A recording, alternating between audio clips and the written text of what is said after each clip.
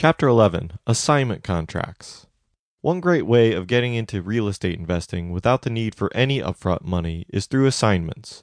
This isn't hard, but you need to make sure that you have a buyer ready before you get locked into a contract. You will make a deal with the seller and create a purchase contract. The buyer will be your name and/or assigns. The assign stands for the person that you have ready to pass the purchasing rights to. You have secured the property with the contract and you're legally able to rent it, flip it, buy it, or anything else you want to do that's legal.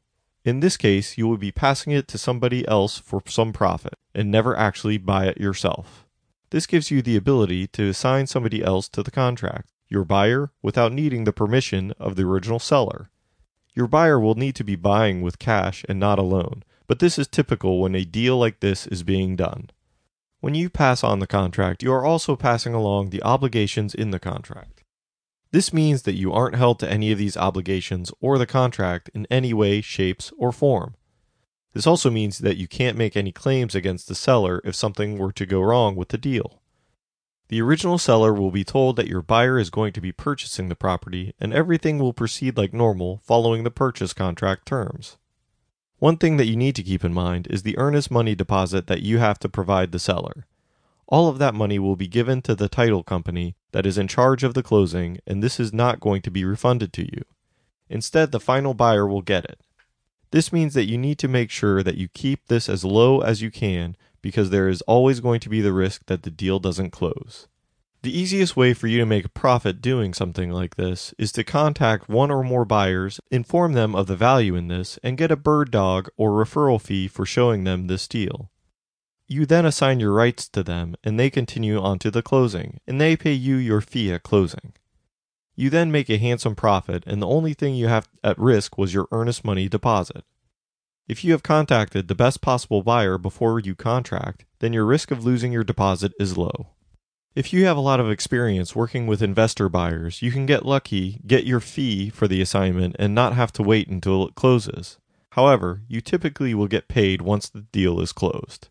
If you are fairly well established with your buyers, and you can provide them with plenty of details about the deal up front, then you may be able to get the earnest money up front. A crucial part of this process is making sure that you have built up and maintained an active investor list.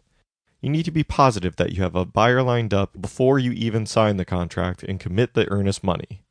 If you have a good list, then you should be okay. On your list, you should make sure that you have a good mix of people looking to fix, flip, or rent properties.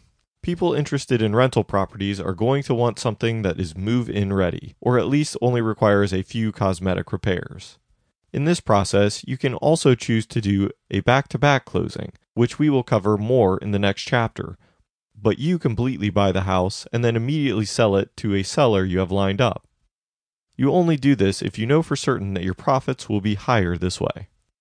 This is a good strategy for someone that has already perfected their technique in finding real estate deals before anybody else has been able to, and they have an established set of buyers.